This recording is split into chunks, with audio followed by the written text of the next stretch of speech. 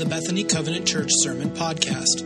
We are a multi-generational community in Berlin, Connecticut. Our services are held Sundays at 9:30 a.m., and you can find out more about us at www.bethanycovenant.org. I love a parade.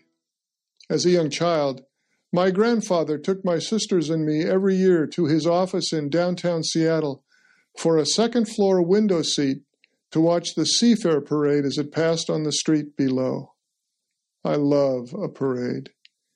Every time we've gone to Disneyland in California or Disney World in Florida, we join with thousands of people at least 30 minutes ahead of time to catch a seat on the sidewalk for the Mickey Mouse Magic Kingdom parade.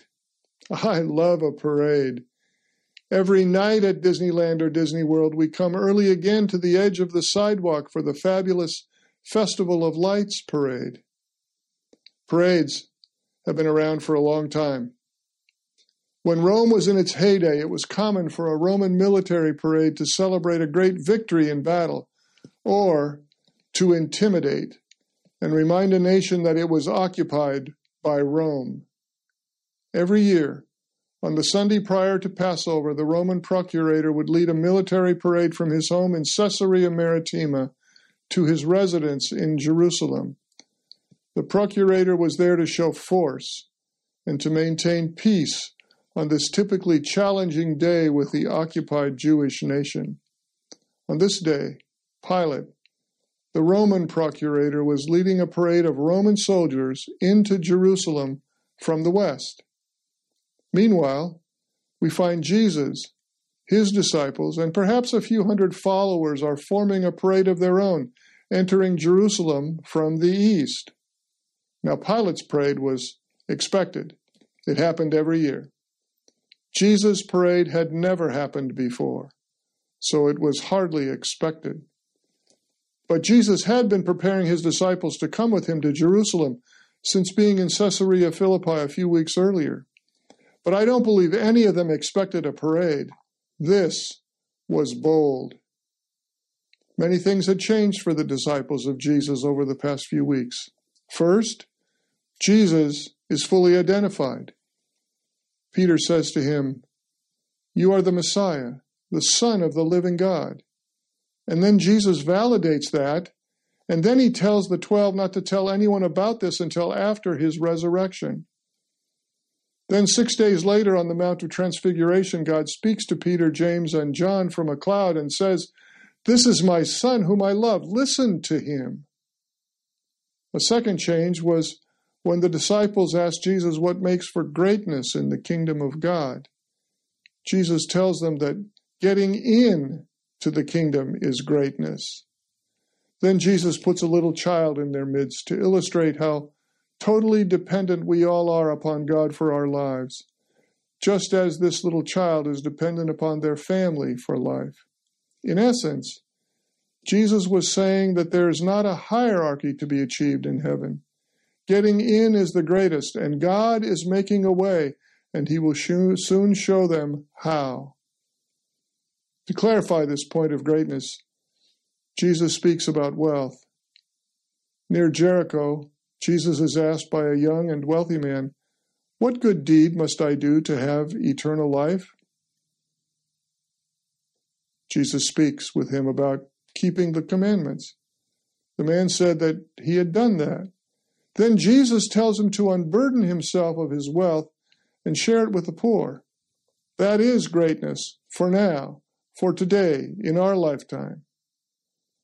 A fourth change happened just before arriving in Jerusalem as Jesus gathers his 12 closest disciples and speaks to them about leadership. He tells them that leadership in his kingdom is about serving.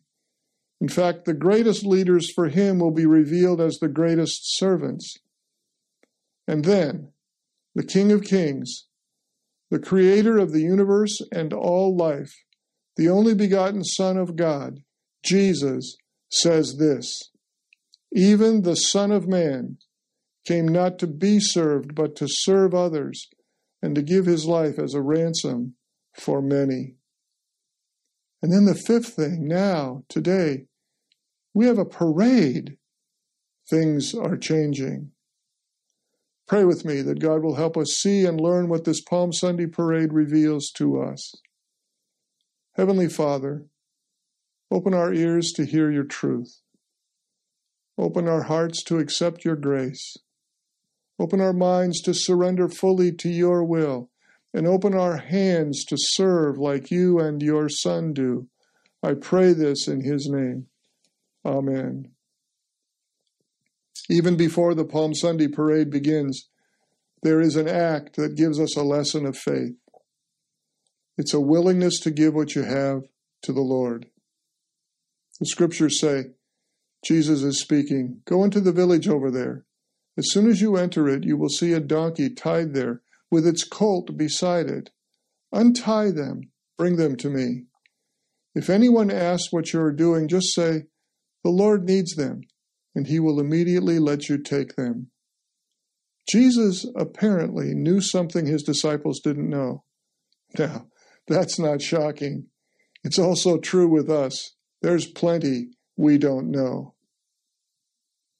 Do you know what Jesus is asking of you? Are you willing to let him have whatever he needs from you?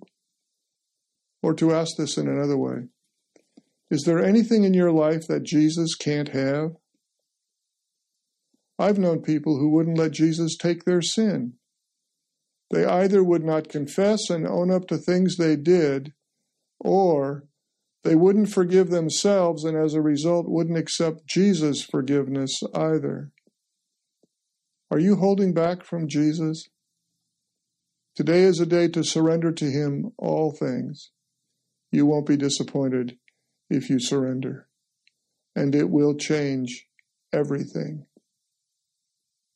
The parade is about to begin, and Jesus shows us a new style of leadership for all to see.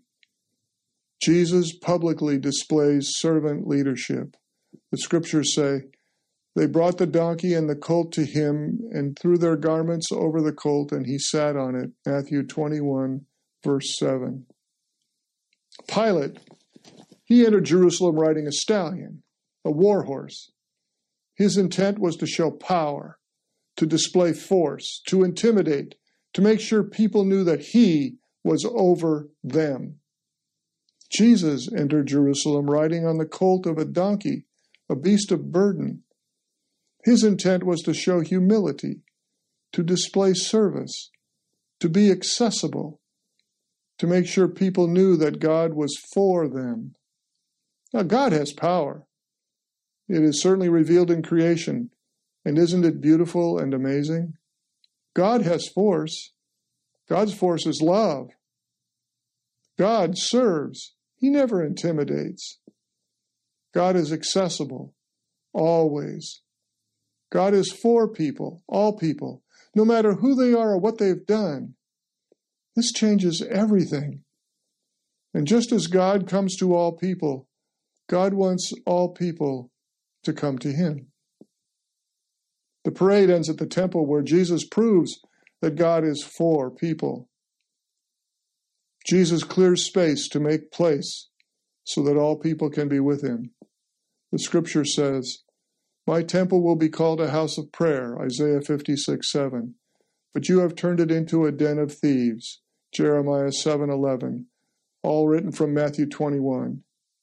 What Jesus did here was not about money. What Jesus did here was not about sacrifices to be made according to Jewish law. Jesus' action here was to make space for the Gentiles and the women to worship. They had been displaced. The money changers were actually stealing worship and prayer space. The money changers were cheating people of intimacy with God, who longs for people to receive his love and to love him back.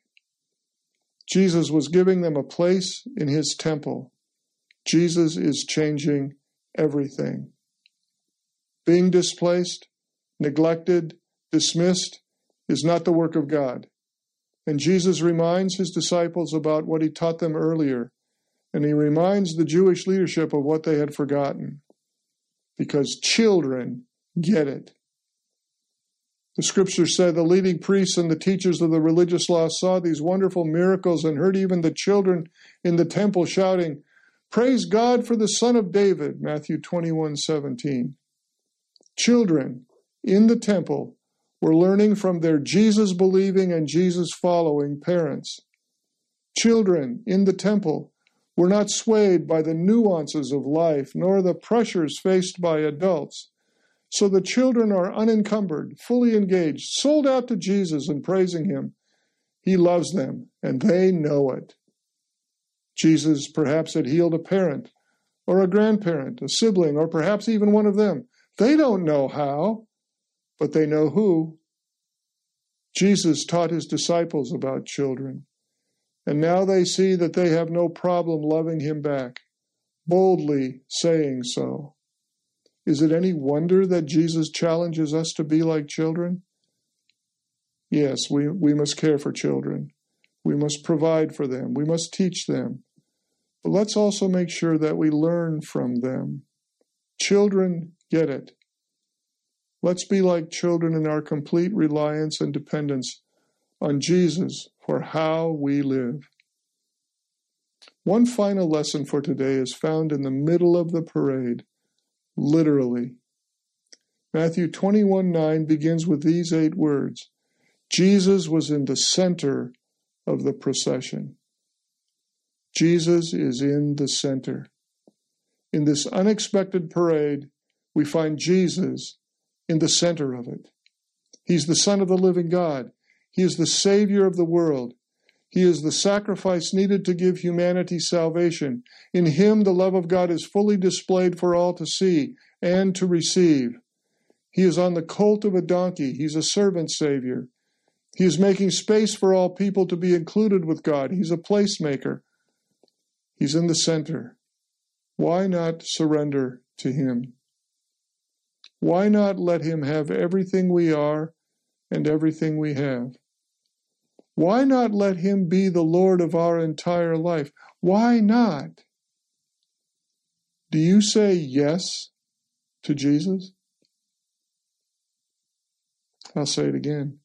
Do you say yes to Jesus? Now, that is worthy of a parade. Pray with me. Heavenly Father, thank you for sending Jesus to earth, to us, to all. He changes everything. He is changing us. Help us not to hold back.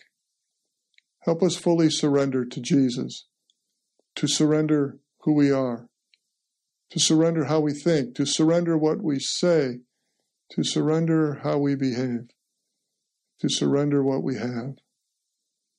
Help us to give all this over to Jesus. May Jesus be our center. In his name I pray. Amen.